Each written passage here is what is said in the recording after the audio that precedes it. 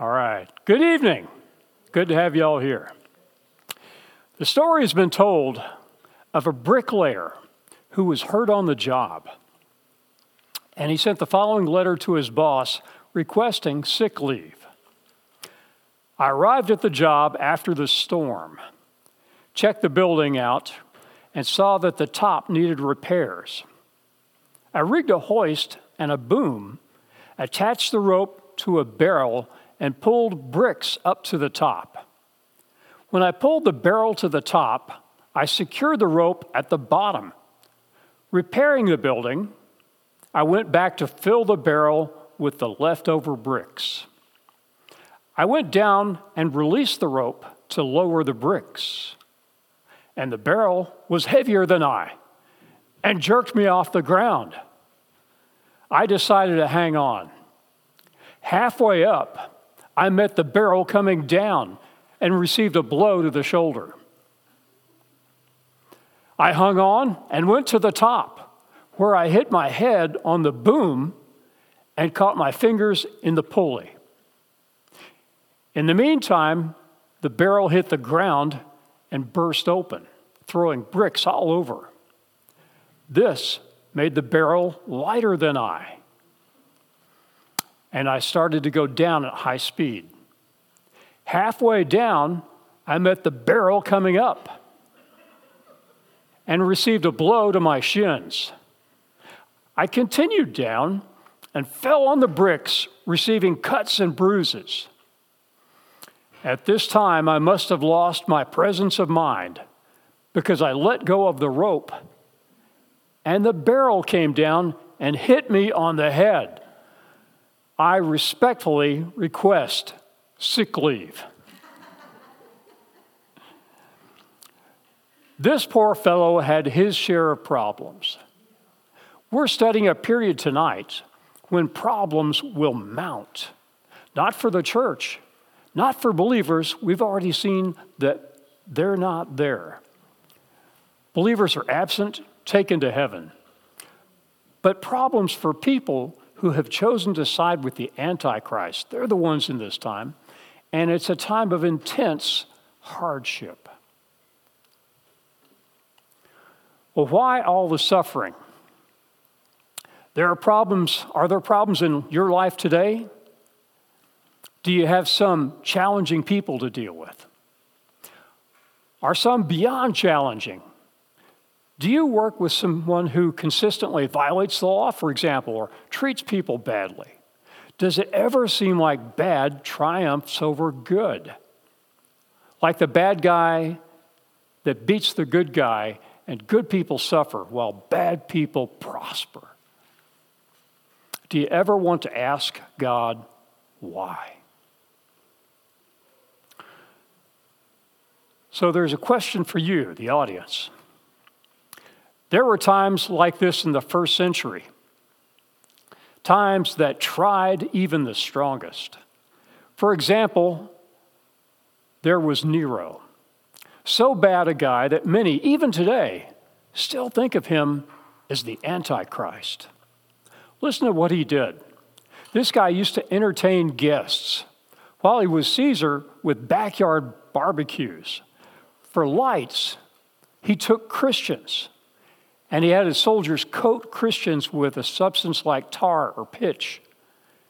And then, while his drunken party was reveling, he had the soldiers light our brothers and sisters on fire.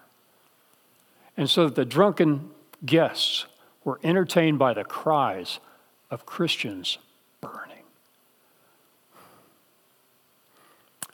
I'm sure that Christians in their day must have asked, where is God? Is he too weak to do anything? Does he care?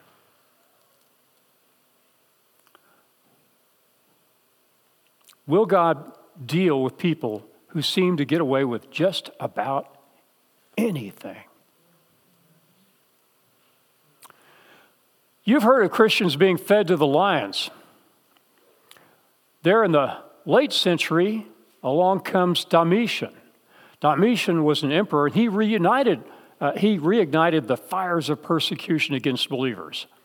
Before, when Christianity had been considered an offshoot of the Jewish faith, Christianity had been permitted. It was kind of grandfathered in under the Jewish religion. But now, clearly not part of the Jewish faith, it was on its own. And it was considered a renegade faith. Why? Because the emperor had pressed the issue of offering incense once a year as a tribute to the emperor as God. And Christians said, we only believe in one God. We can't offer that. And so they were viewed by the emperor and the Roman Empire as traitors, and they were severely persecuted. In a letter to the 7 churches in Revelation 2 and 3, we see cases of severe persecution. Take, for example, Antipas.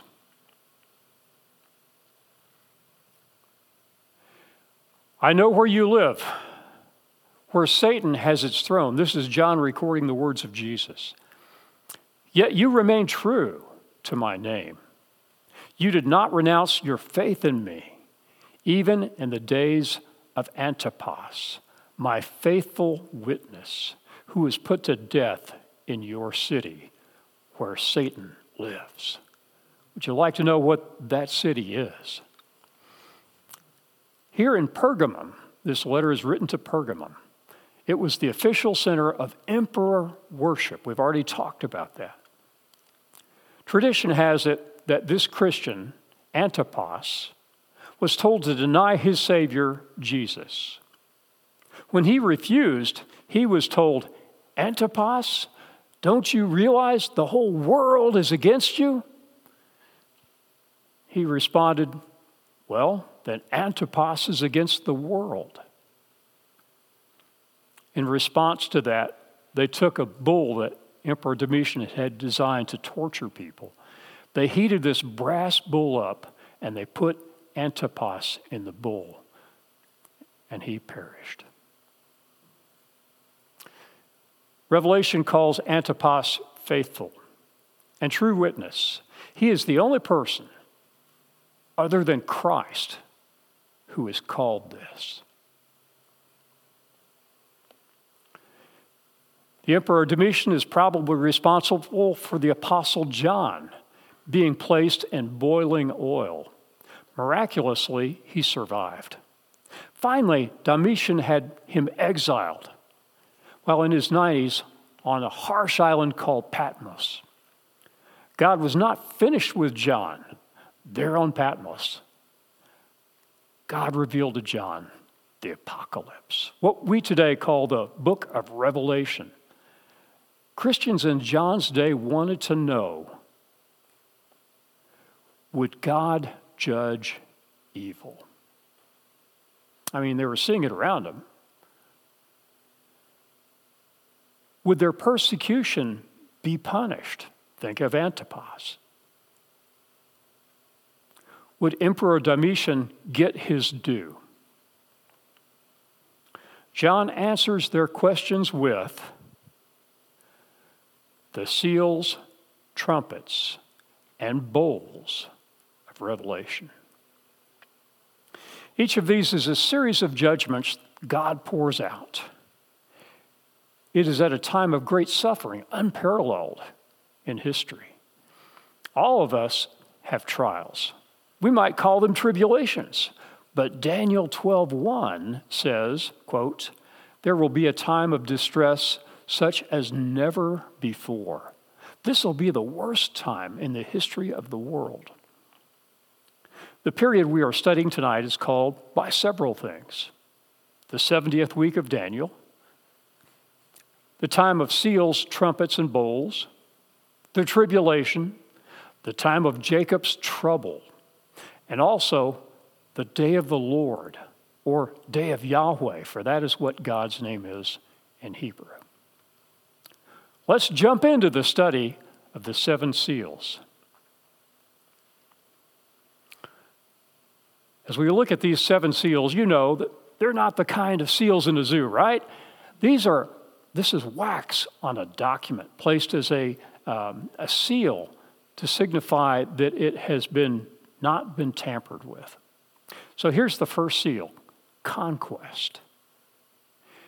God's wrath is poured out, beginning with the very first seal. The seals are found in Revelation chapter 6.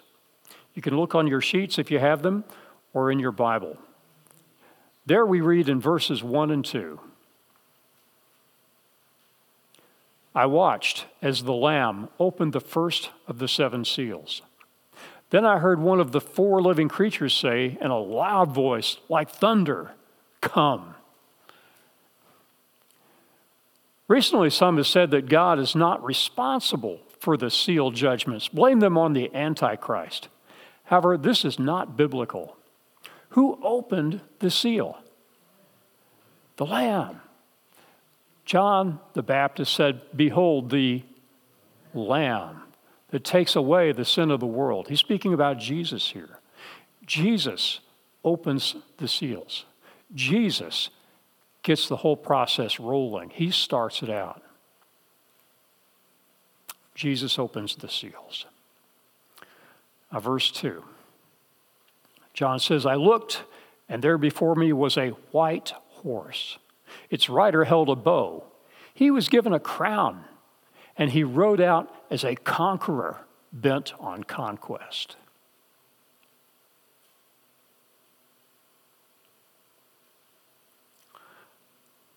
So the first seal is conquest. It's symbolized by a white horse, and it's initiating conquering. Some have thought that it is Christ himself coming on the white horse. You may remember last week, however, we showed that Satan wants to replace God, and Satan imitates the things that God does. Satan wants to replace God. Satan tried to be like God. Satan copies the things revealed about God. So it is here. God's Son is predicted to return on a white horse. Revelation 19. But this is Revelation 6. It's a different rider. Satan's son, Antichrist, copies what the Lord Jesus will do. We know it is not Christ because of the crown he wears. Christ will wear a diadem crown, the crown of sovereignty and royalty. You may remember the hymn, "Bring forth the royal diadem and crown him Lord of all." That's the crown that he wears. This rider is different. He wears a Stephanos crown, the crown of a victor. The words he wrote out as a conqueror, bent on conquest, best fit the person of Antichrist. Much of the remaining chapters of Revelation will unfold his demonic plan for conquest. Now, we come to the second seal. When the Lamb opened the second seal, I heard the living creature say, "Come." Again, the Lamb, Christ, opens the second seal. The second angelic being gives the order, and another horse comes forth. No doubt you're seeing a pattern. The first 4 seals are all horses. You've heard the saying, the 4 horsemen of the apocalypse. This is that. The apocalypse is the first word of the book of Revelation, and that's just what it means, revelation. It is an unveiling. God unveils his plan for the future to all who read. Verse 4, then another horse came out, a fiery red one. Its rider was given power to take peace from the earth and to make men slay each other. To him was given a large sword.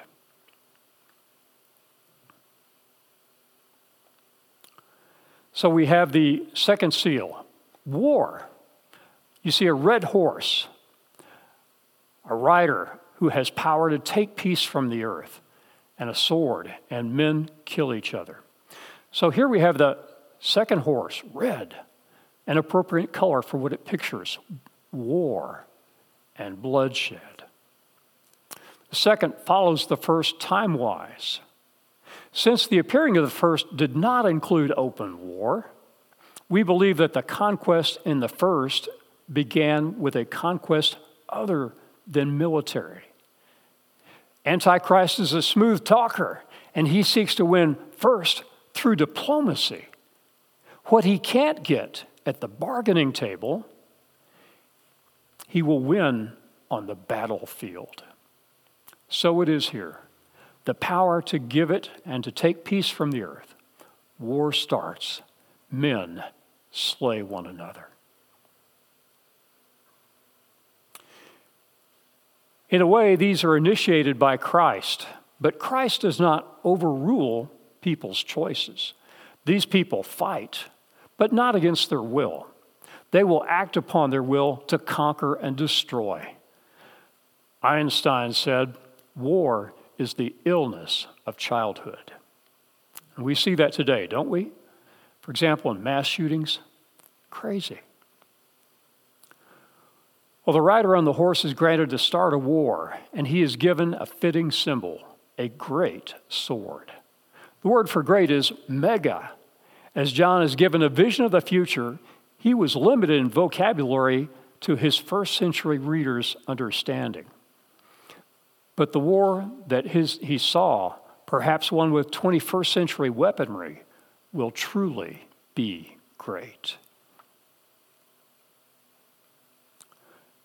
Verse 5, when the Lamb opened the third seal, I heard the third living creature say, "Come." I looked, and there before me was a black horse. Its rider was holding a pair of scales in his hand. Then I heard what sounded like a voice among the four living creatures saying, "A quart of wheat for a day's wages, and 3 quarts of barley for a day's wages, and do not damage the oil or the wine." So next, this black horse rides on the scene. And we've talked about scales. What are scales to measure? Food. The pair of scales represents commerce, the ability to measure out food for sale. But at what price? A normal day's wages would buy 8 quarts of wheat for the common laborer. Now, it only buys 1. Or if they buy barley, they get 3 quarts, which is considered animal food.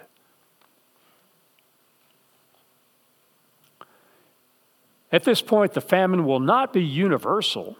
Oil and wine, common food for the upper class, is not harmed. This will serve to taunt most people.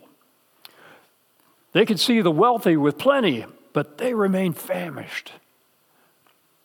We all have memories implanted on our brains that we've seen on TV of scenes from Africa where little children have extended bellies due to shortage of food, due to starvation. The black horse introduces a time when this will be true around the globe. The last horse now rides on the scene. When the Lamb opened the 4th seal, I heard the voice of the 4th living creature say, "Come." I looked, and there before me was a pale horse. The horse is pale, literally pale green. The word is used elsewhere for vegetation. Its rider was named Death, and Hades was following close behind him. They were given power over 1/4 of the earth to kill by sword, famine, and plague, and by the wild beasts of the earth. This rider is the only one named Death. He is followed closely by Hades. Now, death always claims the material part of man, the body, which we bury in the ground. The soul, the immaterial part of the person, never dies. Instead, it is confined to Hades. This rider unleashes massive death and 1/4 of all human life is terminated. Perhaps 2 billion die. Think of this. That's more than the population of Africa and South America combined. We see how horrible this time really is.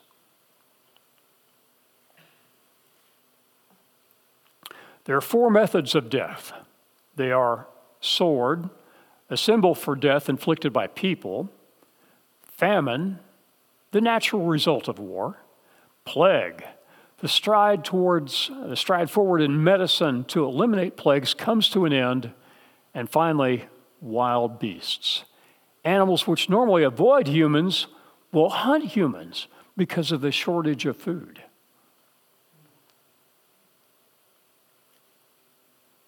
Verse 9, when he opened the 5th seal, I saw under the altar the souls of those who had been slain because of the word of God and the testimony they had maintained. The scene before John now shifts from earth to heaven. There are people, literally souls, martyred, now in heaven. The tribulation starts out without any Christians. The church has been raptured. All believers are in heaven. But here, as elsewhere, we see that people do come to faith in Christ during this 7-year tribulation. However, there is a great price for being a believer at this time. Many will be martyred, killed. The reason they're killed is because of the Word of God and the testimony they had. Would we witness if it cost us our very lives? They do.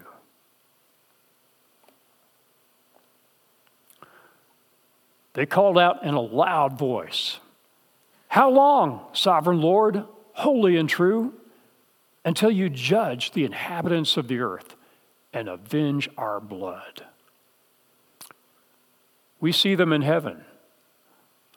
We are brought into a time to catch a glimpse of a conversation with God. How long, sovereign Lord, holy and true, until you judge the inhabitants of the earth and avenge our blood? Their cry is for justice, and it's just. People on the earth rejected God, and because they were followers of God, these men were killed. These people were killed. And they're saying, God, when will you judge? They deserve it. It's just. It's right. The saints ask for it to be swift. Judge them now, Lord, is the gist of their request. Then each of them was given a white robe, and they were told to wait a little longer. Sometimes God tells you to wait. God, would you do this? And he says, wait. Sometimes God has his own timing. He tells them to wait a little longer. Be patient. Have you ever wondered if people in heaven today have a body? Think of it. We bury the body in the ground. The soul goes to heaven. The resurrection of the body is yet future. It appears that God gives them a body, kind of a loaner, something to get them by until their soul is reunited with the original, but resurrected body. How can we tell? Think of it. They're given white robes. You can't hang a robe on a disembodied soul. Apparently, God gives them a body. Verse 12, I watched as he opened the 6th seal. There was a great earthquake. The sun turned black like sackcloth made of goat hair. The whole moon turned blood red. And the stars in the sky fell to earth as late figs drop from a fig tree when shaken by a strong wind. The sky receded like a scroll, rolling up, and every mountain and island was removed from its place.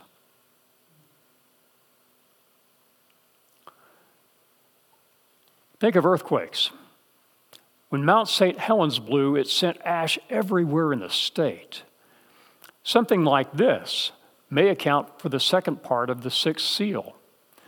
The sun turns black. Notice the word like. It is black like sackcloth. The sun does not turn into sackcloth. Always look for words that indicate that it is a figure of speech. This helps us to interpret prophecy. And the moon turns blood red.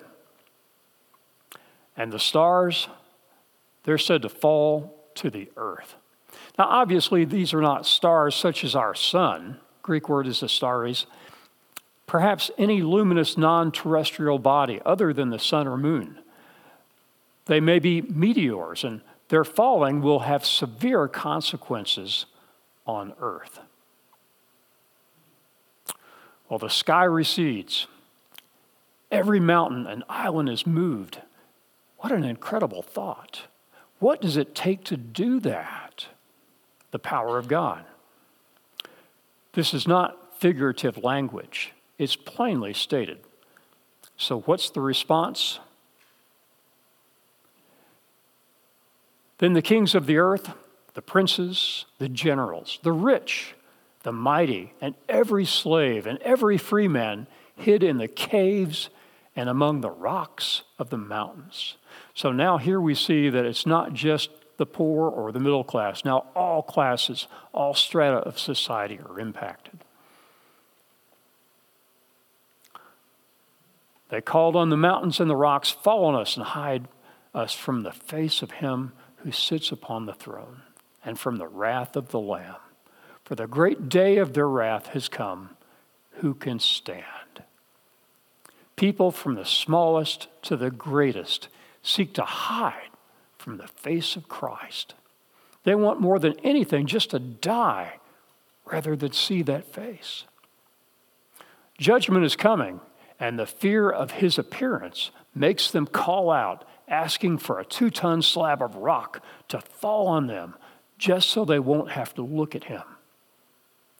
The presence of God is a comfort to believers, but a terror to the wicked.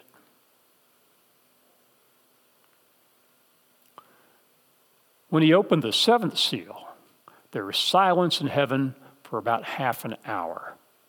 And I saw the 7 angels who stand before God, and to them were given 7 trumpets. Just when you think you're about to see the 7th seal, something happens. There's an interlude. Instead of unveiling the 7th seal, John is taken to heaven. He is exposed to the many good things, great things going on. While this world is gasping, heaven is worshiping. We get to chapter 8 at this time. The last seal comes, but so do the 7 trumpets. In reality, they're one and the same. It's kind of like a telescope. You ever had a telescope as a kid that pulled out in different sections? You know, it's all compacted, and then you start to pull out one section, and you think you've reached the end, and then all of a sudden, pop, the next section starts to come out. Well, it's like that with the seals and the trumpets and the bowls. You do 6 seals, and when you come to the 7th seal, it starts a whole new series, the trumpets. When you get to the end of the trumpets, the 7th trumpet, you get to a whole new series, the final one, the bowl judgments. So here in chapter 8 of Revelation, this is often called the judgment of thirds, these trumpets, because many of the trumpets deal with thirds, as we will see.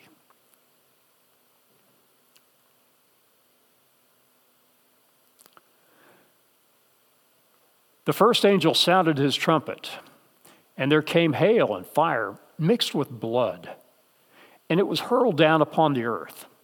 A third of the earth was burned up. A third of the trees were burned up, and all of the green grass was burned up. I remember a hailstorm in the Metroplex some years ago. Debbie and I were about to go to sleep. First, one thud sounded, then another, and another. It sounded like someone was throwing rocks. As the hail hit the windows, we were sure the glass was going to break. We stepped out of the bedroom and looked out in the backyard, and we saw hailstones about the size of baseballs hitting the ground with a thud. And we let in our scared Australian shepherd dog, and she was so glad to be in. It was the most expensive natural disaster America had ever faced up until that time. As dramatic as it was, I don't remember any fire mixed with that hail. That would have gotten my attention. I would remember that. What does fire bring to mind? The answer, judgment. In this judgment, a third of the earth burns up. Now, in Texas, we've had drought and huge fires. A vast number of homes have been burned, and also in California. But this pales in comparison to the devastation that John predicts here. Verse 8, the second angel sounded his trumpet, and something like a huge mountain, all ablaze, was thrown into the sea. A third of the sea turns into blood. A third of the living creatures in the sea died, and a third of the ships were destroyed. At first, we read something like, a mountain is thrown into the seas. Now, words like or as, of course, flag that this is a figure of speech. I wonder if this mountain is actually a meteor.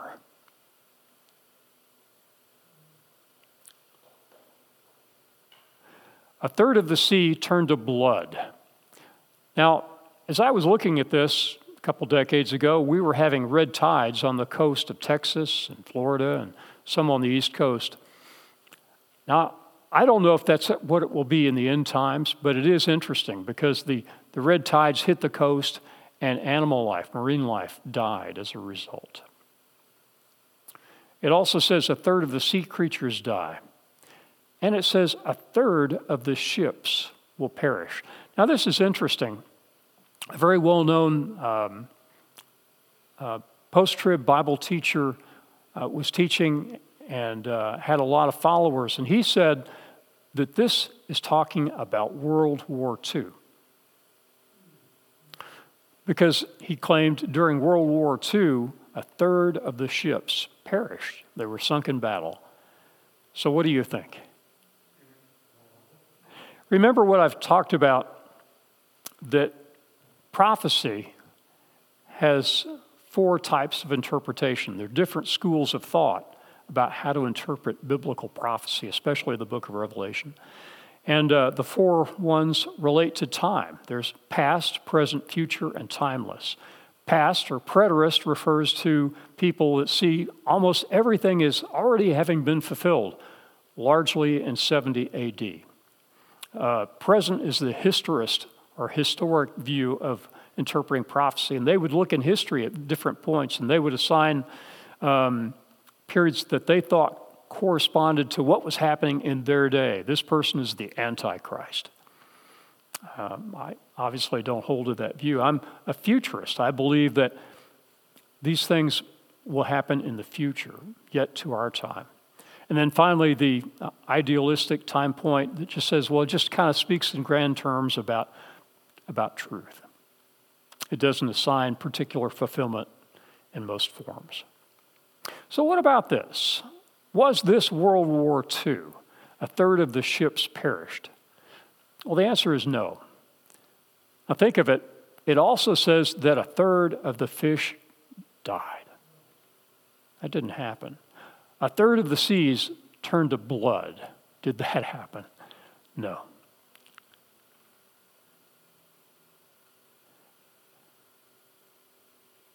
A third angel sounded his trumpet, and a great star, blazing like a torch, fell from the sky on a third of the rivers and on the springs of water. Well, much has been made about the star called wormwood. This refers to the word bitter. It's used 7 times in the Bible to refer to a bitter desert plant. The significance of this object, which falls from heaven, is that it makes water bitter. Some have sought to link it to the Chernobyl incident. You remember in 1986 in Ukraine, there was the Chernobyl nuclear power plant. And due to a series of mistakes and faulty design and error on the part of people running it, all these things came together to cause a meltdown, and nuclear material was released into the atmosphere, and some people died as a result. So is this talking about Chernobyl? The fact that it's called wormwood in the Greek text, and Chernobyl means wormwood. Well, I just view this as a coincidence. I don't see this as connected.